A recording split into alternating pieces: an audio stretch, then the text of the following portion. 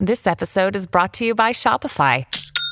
Forget the frustration of picking commerce platforms when you switch your business to Shopify, the global commerce platform that supercharges your selling wherever you sell. With Shopify, you'll harness the same intuitive features, trusted apps, and powerful analytics used by the world's leading brands. Sign up today for your $1 per month trial period at shopify.com/tech, all lowercase. That's shopify.com/tech.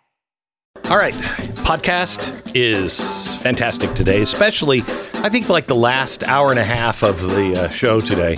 Last half of the podcast is something very, very different. We talk about, we start in hour two with the FCC commissioner who is responsible for a lot of great things.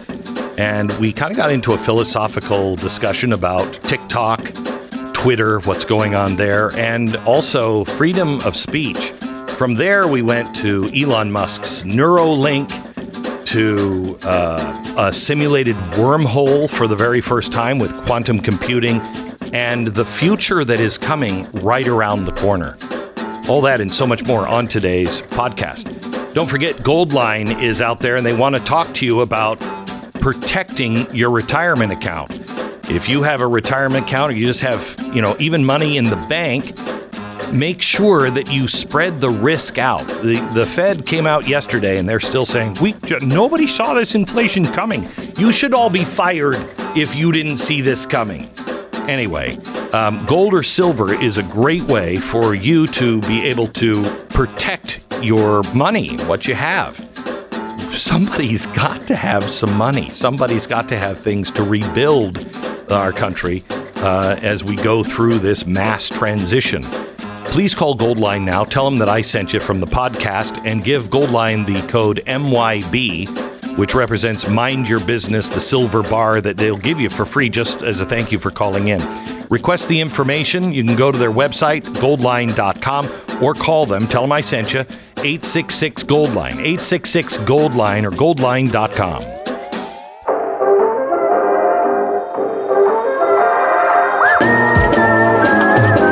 You're listening to the best of the Glenn Beck program. So, Stu, yesterday I kind of had a bad day. I had a bad day. I would say that. You doing okay? Yeah, I'm doing fine. But I would say that was a bad day. Sure. Yes, I would agree. But that bad day didn't include me losing $10 billion for other people. No, you didn't lose any billions of dollars for other people that day. No, because I don't know if I would describe that as having a bad month. I had a bad month. Mm-hmm. Lost $30 billion, right.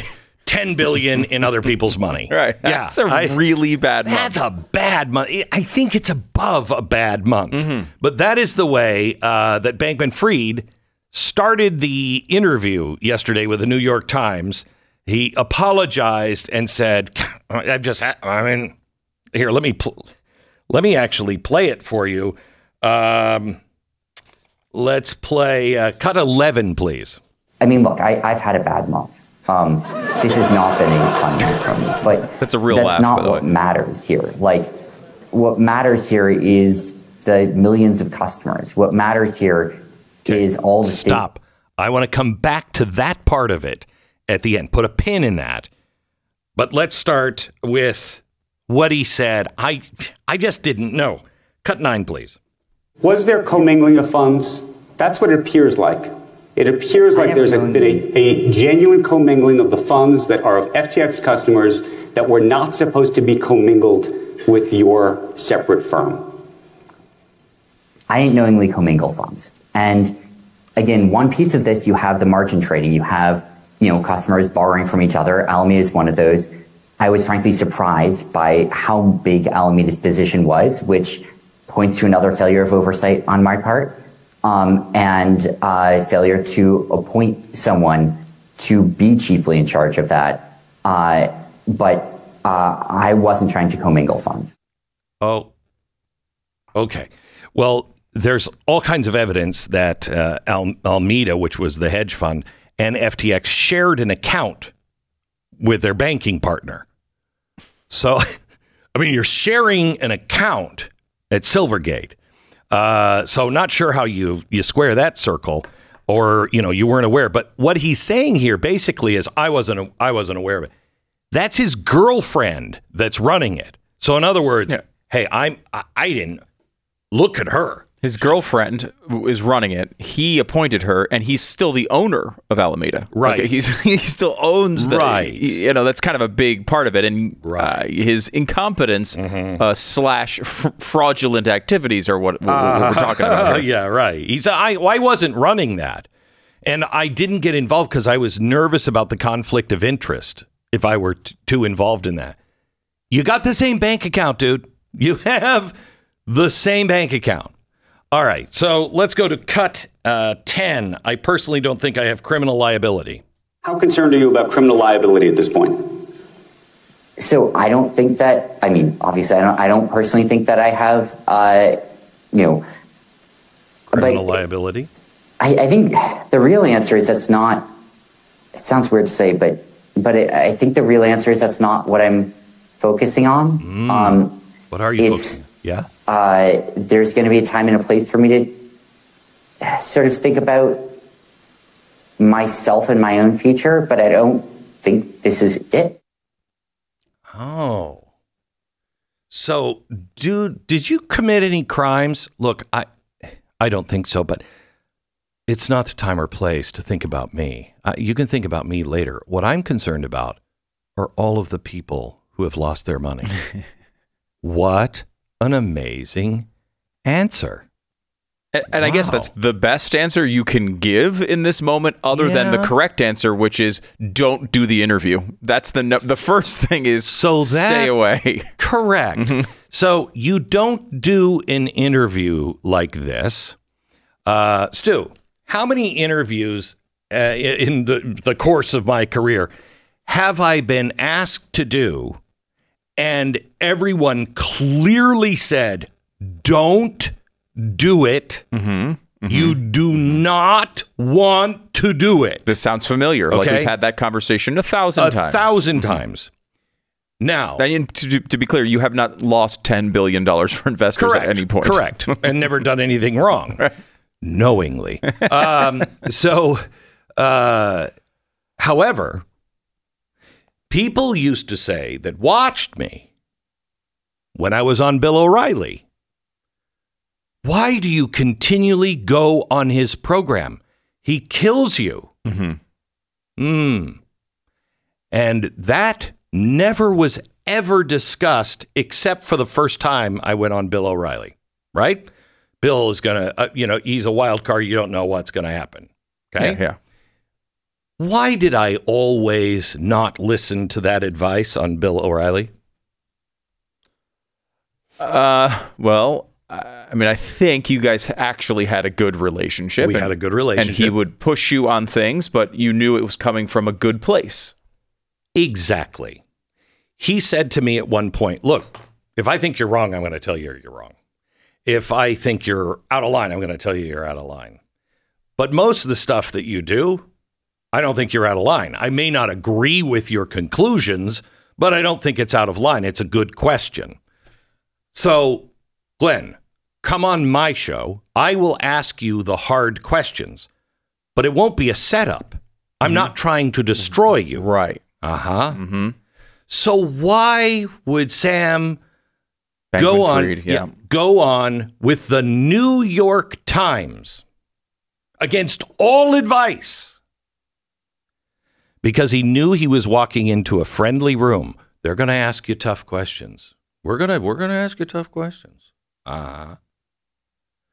But he knew it would not be a lynching. He knew that there were friends at the New York Times, and he could ask and then answer, this is not the time to think about me. It's not the time. I mean, my question is, why aren't you in jail, dude? What makes you different from Ken Lay? What makes you different from Enron? What makes you different than Bernie Madoff? He then appeals to the people of the audience. I care about the people who lost their money, and I'm sure there's people in your audience that have lost money. And they laugh. And they laugh. wow, somebody who lost $10 billion of investors' money. And he shows up and people are like, oh, that crazy kid. This is a whitewashing. This is money laundering, except it's reputation laundering. They are just laundering him here. That's interesting. I mean, look, I think everybody wants this interview. Right? Like this is, it's not like people are resisting talking to this guy right now. I think, Correct. But he's selecting who he's going. He's also going on with George Stephanopoulos, apparently. Oh, George Stephanopoulos. Yes, which is interesting. Kind of, I think, supports your thesis there. Right? I'm not surprised that the New York Times would take the interview or offer the interview. I'm sure every mainstream financial journalist has offered this interview. He's selecting where he's going, though, right? And this is, we were in that room, weren't we, Glenn? Yes. I can't remember what event we did there. We did something there. I remember doing it, and it's an impressive room, right? At the New York Times, it's like an incredible place for one of these things. Yeah, we did, just to piss him off. We did an event for the Blaze when we first launched in that same room. That's what it was. That's right. It was the launch. It was the launch announcement of the Blaze. That's right. And it was pretty sweet. It was pretty sweet. And we walked into the New York Times and everybody was like, "Good Lord, what are these people doing here?" They were just hoping that it was some arrest announcement. Don't worry, we're just doing an exorcism. Yeah, don't worry about it. But it's you're right. I mean, it's like. I mean, I watched a good chunk of this interview. It was over an hour. And apparently he did almost 2 hours with George Stephanopoulos. That's coming out partially today. Another guy who's not going to really press on. So how much money were you giving to the Democratic Party? Yeah, because that's, that I didn't hear one question about that from the Times. See, that's where they're washing all of this. Yeah, there's this Just make sure that he's not tied to any of that. Let's not get into any of how much money was going to the people who are now going to keep him out of jail. Let's make sure we don't ask those questions. Yeah, see, there's two ways this can go, I think. One way is the way you're talking about, where they will protect him. And I think there's a real argument to be made that that's the way it goes. I think it's maybe the most likely way it goes, that he will be protected because of all the money that he was giving to Democrats.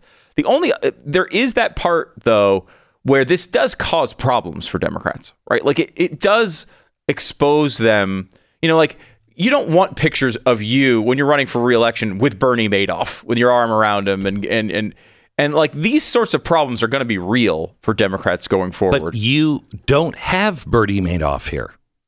You don't have a mainstream press making him into Ken Lay or Bernie Madoff. I don't know that this is really bad. I mean, you might be right, but it's going to be hard to whitewash this guy. Do you remember what it was like with Bernie Madoff? How they just hounded him all the time. Have you seen him being hounded in his Bahamas home? Have you seen that? No. Have you seen the gaggle of? No, I haven't either. No, though. Bernie Madoff was walking down the streets of New York when the footage was taken. This guy is not. But they were also staked out in front of his house. They never let these guys rest because they were on a mission to make sure they showed how evil these people were. It's true. They're not on that mission. So the people who are average people are not hearing the Sam Bankman-Fried jokes. You know? That's true. It's interesting. They don't seem to be on a mission. They seem to the tone of the coverage, and I've watched a lot of it. They are on a mission. But that's a different story. It's like the way the tone of it is like we need to understand. Yes. Almost like we need to understand because this guy who we all said was so great may have done a couple of things wrong. So let's come up with a reason or let's let him explain. Give him an ample opportunity to explain why this reason wasn't that he wanted a private jet and a $30 million apartment in the Bahamas. Imagine that I lost $10 million of people's investment, and I was commingling funds. Right. And it was an honest error. 10 million, not billion. Right. They would slaughter me. They'd be all over the place. They'd have people parked outside these windows right now. Absolutely, they would. Mm-hmm. They are on a mission. And one of the missions, to me, there are two reasons. He's doing interviews where he knows he won't be pushed on the tough questions. Keep this away from everyone else. Contain this. Okay? Mm-hmm. So he's looking like a really good guy. Look, I'm just trying to help out. I just believe in giving all this money away, and it just got out of hand, but I wasn't part of it. And don't ask any questions about Democrats. Don't ask any questions why all of a sudden everything is different with this guy than Ken Lay or Enron. And they want to contain it. But the second thing they need to do is make sure America learns the lesson about how bad these unregulated markets really are. I mean, it is so dangerous. We can't just have this cryptocurrency out there. We need a central cryptocurrency. That's what he was for. He was leading the band on saying, these people are out of control. We got to regulate all of this. He was a major force in that.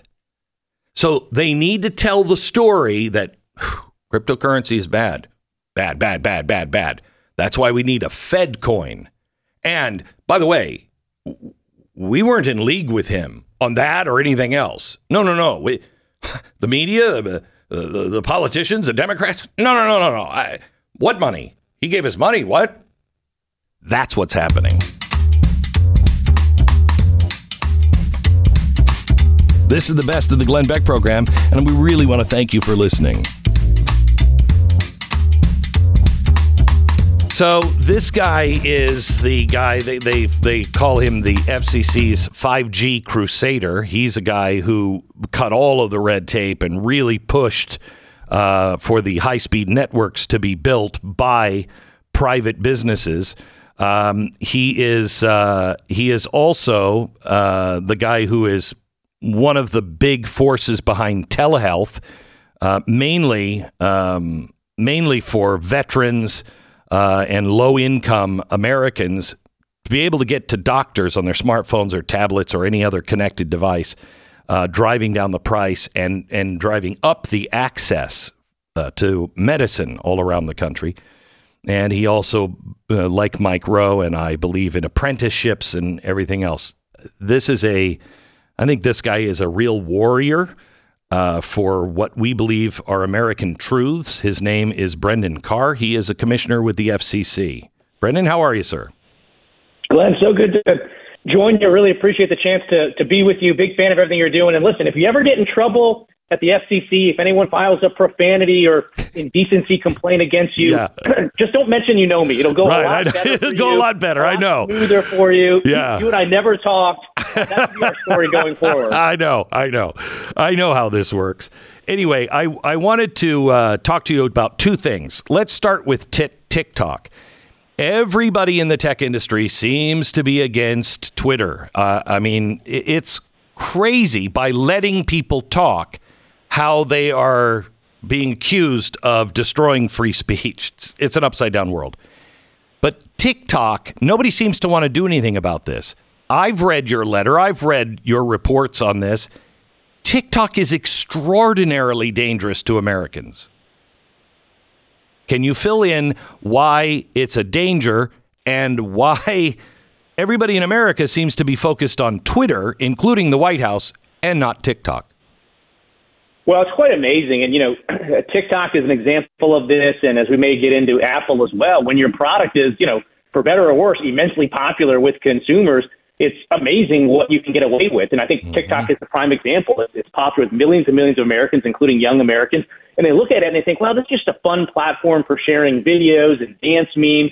And the reality is that's just the sheep's clothing. Underneath, it operates as a very sophisticated surveillance technology. Right in the terms of service, they reserve the right to get your biometrics, including face prints and voice prints, search and browsing history, keystroke patterns.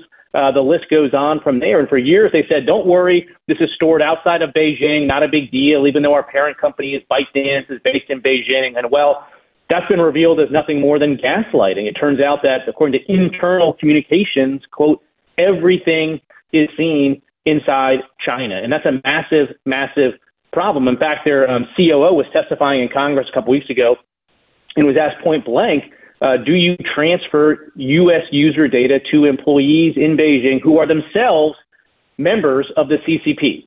And the COO said that she declined to answer that particular question. So that's troubling. There's also a new report that just came out that they had this Beijing-based operation that was attempting to surveil the location of specific Americans based on their usage of the TikTok application. And that's not to mention, obviously, the concerns that come from the content side, where Americans, including children as young as 10 years old, are being fed things like the blackout challenge that's literally convincing themselves, and some have done that and died as a result. So it's a national security threat, and it's something that parents should be worried about as well.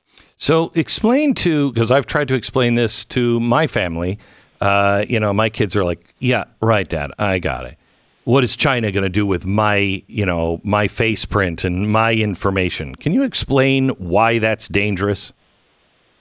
Yeah, it really is. And one way to think about it is there's a version of TikTok. TikTok itself isn't available in Beijing, but a version of it called Douyin, a sister app run by the parent company. And that application shows kids science experiments, museum exhibits, educational material. And then again, here in the U.S., it's showing kids the blackout challenge. So that's where the real danger comes. But also, if you step back, what's really happening when you're using TikTok, every time you swipe or click or search, what you're doing is you're feeding, training, and improving China's artificial intelligence, their AI. And China has said, we want to dominate the world in AI by 2030, and they're going to use it for authoritarian purposes, for surveillance, for exporting their control. So even if you step back from your own self and your own kids, and even TikTok itself, the idea that we're sending this data and these clicks back to Beijing is improving their AI, and that's going to come around and bite us in ways that are, again, unrelated to TikTok itself.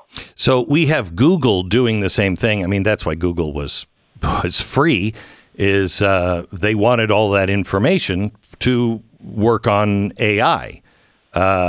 So you're saying this is just another version of Google, if you will, that's here in America to be able to mine for all of that information. Yeah, you're right.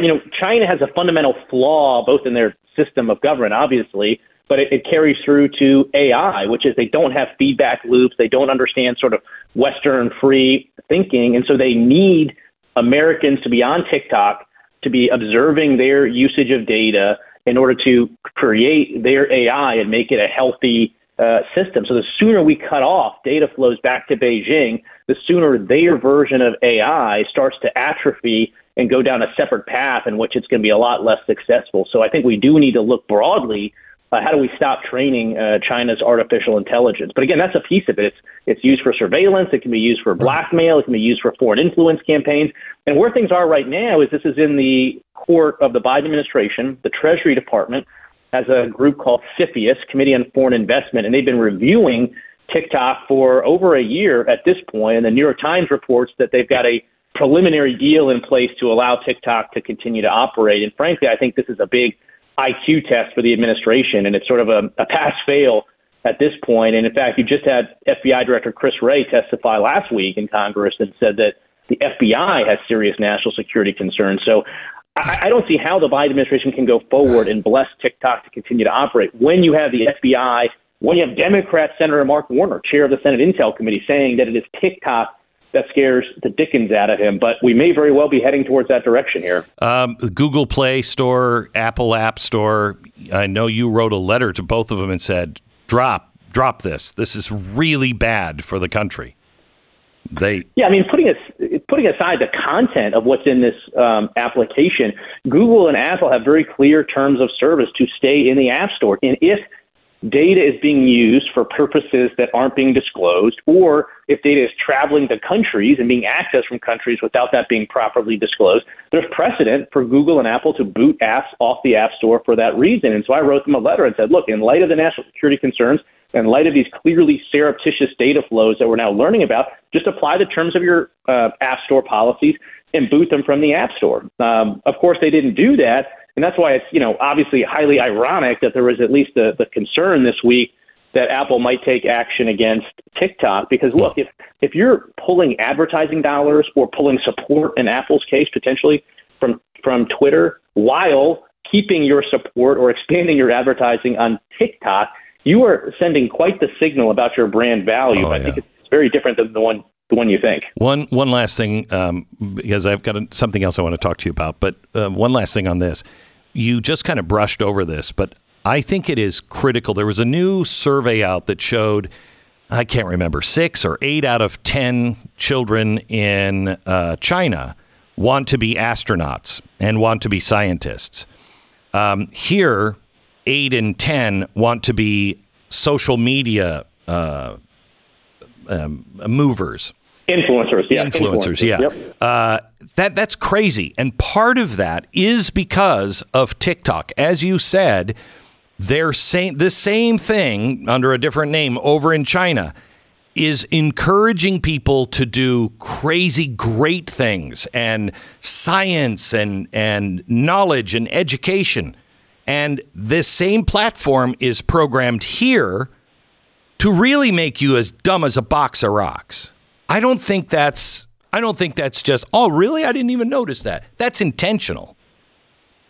Yeah, you're right. I mean, this is why I've talked about TikTok as China's digital fentanyl, because it's effectively, a pipe directly from Beijing, from the CCP, into the ears and eyes and minds of millions and millions of America's youth. And what they're being served is divisive content. It's content that is, increasing ADHD problems, suicide ideations, body image issues.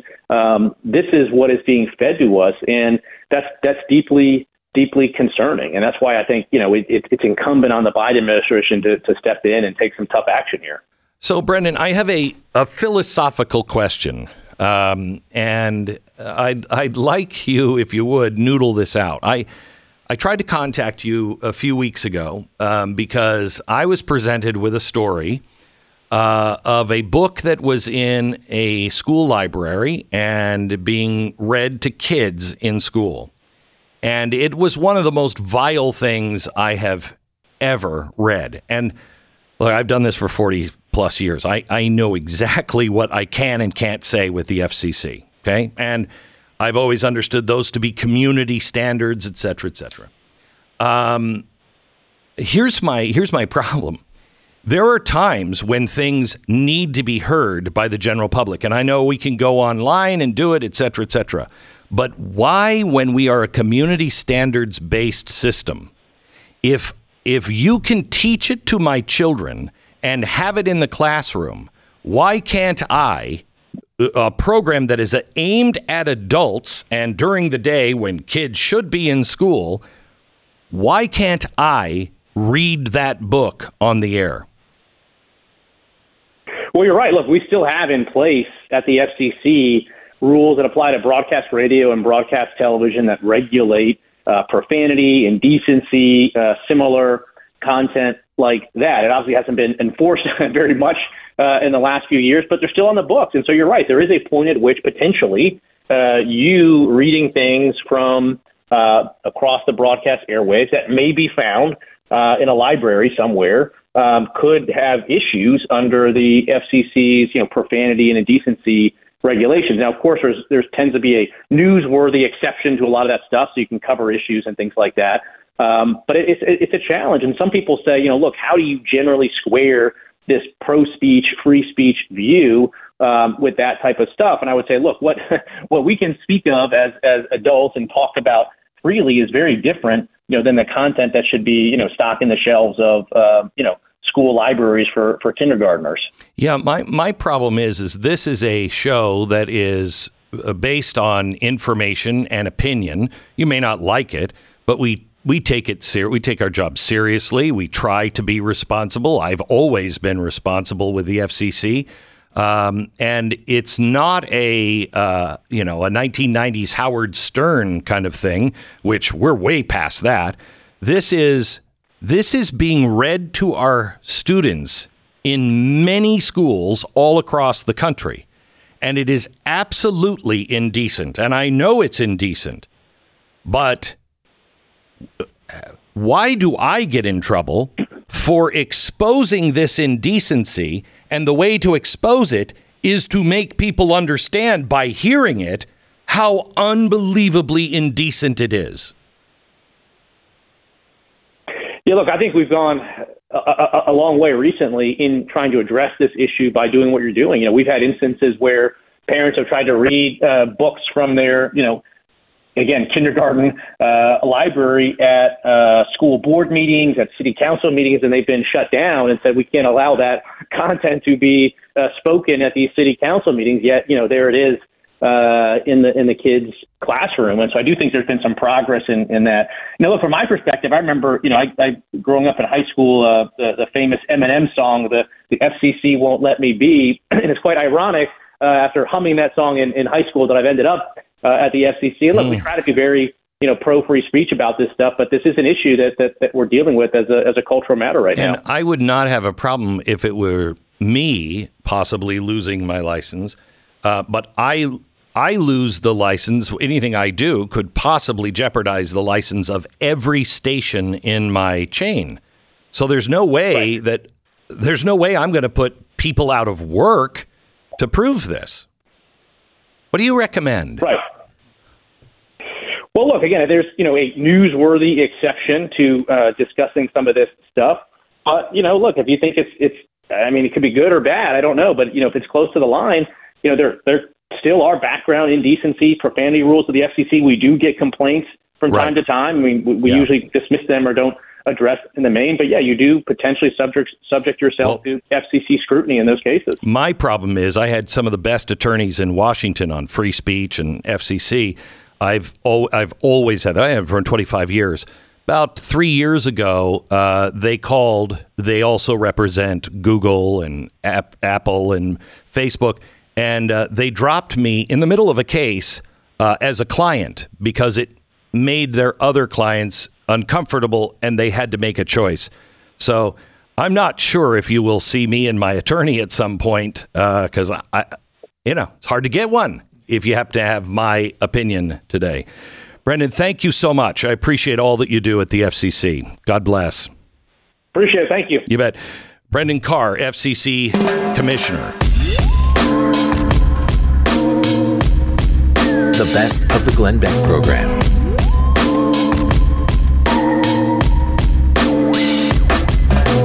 So, Stu, there are two stories that I barely understand. Let me start with the one that I really am a little foggy on. For any mammal, the loss of the Y chromosome should mean the loss of males and the demise of the species.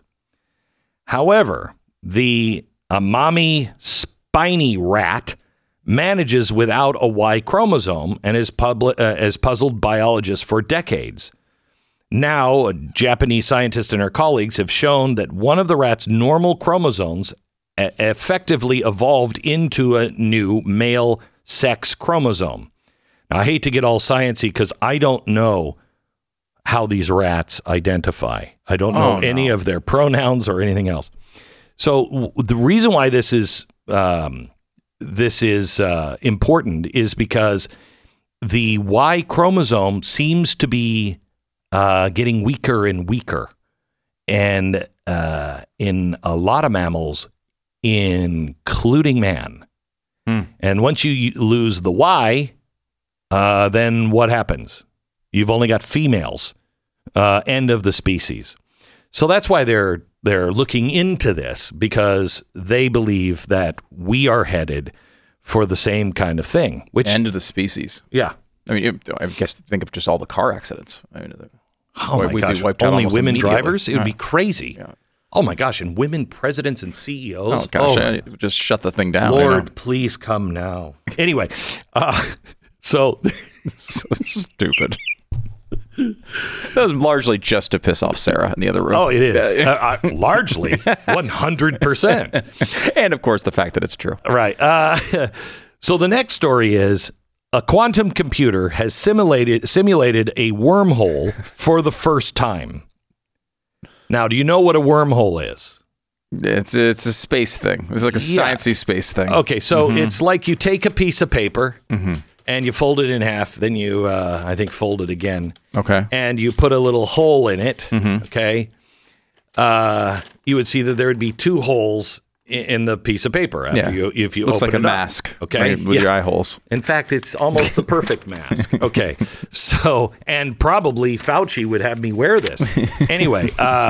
So a wormhole is a way to collapse the distance in between those two holes, okay, in space, and then they are right. You go through one hole and you're right there because they're next to each other, right, instantly. If space is folded, okay. So that's the idea of a wormhole. You could travel great distances through that quickly. So this has just been a theory. Scientists with a quantum computer have just simulated a wormhole for the very first time. Now, it gets very complex because they say it was a holographic, but it's not exactly a holograph. They just simplified things by taking gravity out of the equation, which gets into Einstein and the theory of relativity. So they had to have something that would take gravity out and see if they could simulate this. Well, they did.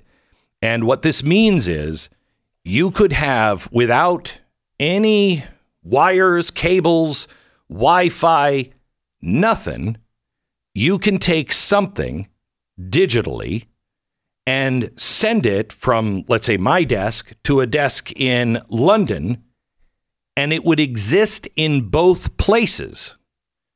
And you could close one of the doors and it would either come back to me and only be here, or I could close my door and it would be in London. They just did this. This changes everything. This changes everything. This is, you remember Einstein when they talked to him about quantum physics.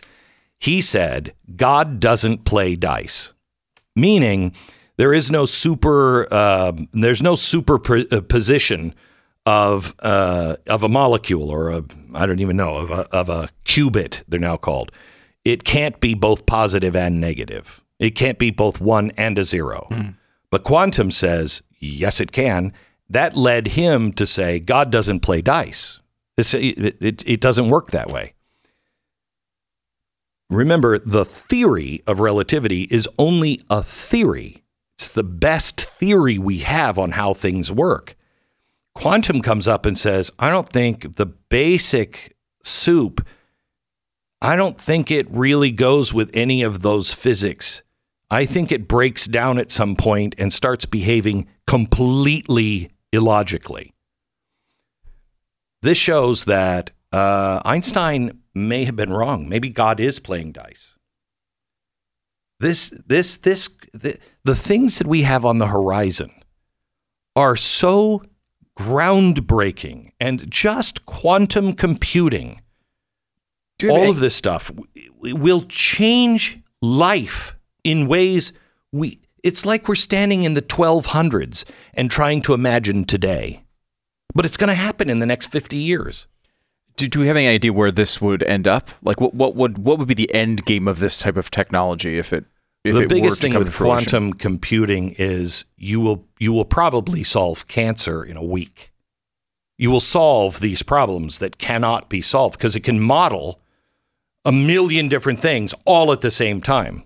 So remember, Edison said, I didn't fail 1,000 times. I found 1,000 ways the light bulb doesn't work. You'll fail and succeed one time because you'll try all of the combinations all at once. And you'll have the answer.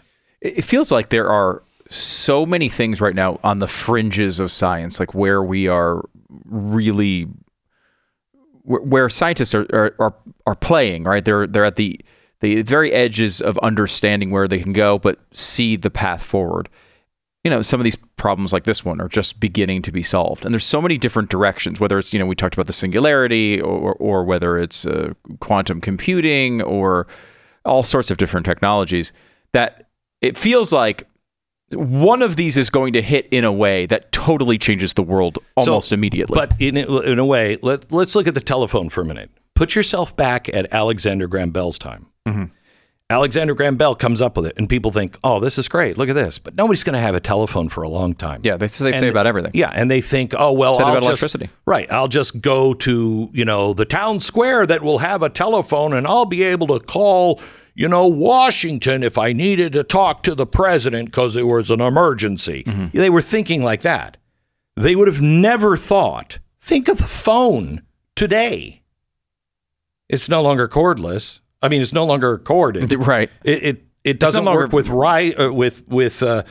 wires. It doesn't. It's a television. It's a camera. It's no longer really even for phone conversations. Right. I mean, and that's I think a really interesting example of how this goes. You think about the singularity for a second, right? Singularity being eventually we merge with machines. Tell me if this is a terrible description, but my very terrible understanding of it. Eventually, we merge with computers where we are able to access information instantly because we have maybe a chip in our head or whatever that allows us. Right. And we also have nanobot technology in us in our bloodstream that is keeping you alive. You don't have to take medicine anymore. The nanobots are programmed to take care of your body, and it repairs itself through technology, which is connected to AI, a giant machine outside of your body. Right. So you're one with AI. You're one with machines. You're a hybrid person. Who is That's the singularity. That's the singularity. So if you think about, let's just say for information purposes, you want to get an answer about something. In this world of the singularity, you want to know who was the president of France in 2004, right? You'd be able to access that information instantly inside your brain, basically. Yeah, right now you have to go to Google, open up Google, and type in your question. Right. The singularity, the way it would be imagined to be used at its highest level would, who was the president of France? Oh, it was so-and-so. Right. Okay. The minute you think it, the answer is there. Right. Because you're connected to everything. But in a way, what you're describing is essentially the same process, just faster, right? Yes. Right now, we have crossed a line to the point where when we talked about this on radio terms before, the radio used to be really fun because what you'd be able to do is come on the air and you'd say, what was that movie with Corey Haim? Remember this? He was a guy and he would go, do you remember? There's two Corys in it. What was that movie? And then people would call in. They'd say, oh, it was Goonies. No, it wasn't Goonies. It was, and you go through this whole thing. And you could do hours on this. And people would reminisce about these memories and think about these things and try to figure them out. And now that's all dead because everyone just goes, Corey Haim, types it in and looks at his IMDb page and knows the answer in 5 seconds, right? Correct. And so wait, before you move on from there, what has that also done to our memory? Right.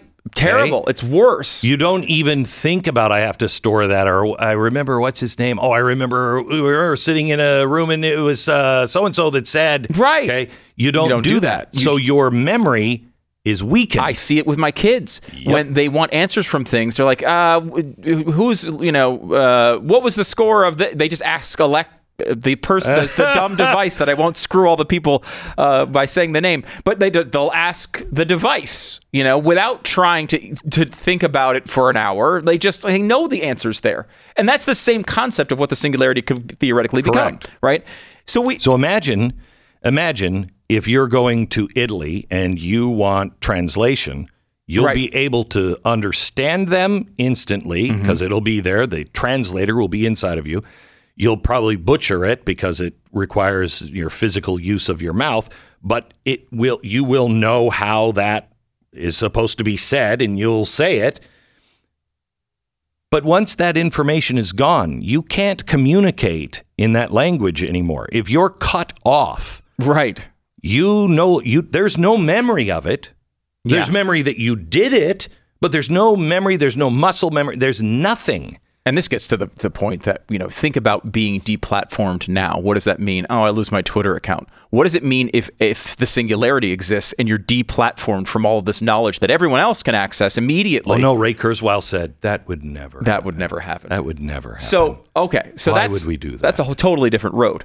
But when we think about the innovations that happen when these things kick in, we could talk about Alexander Graham Bell, But go back just a decade, right?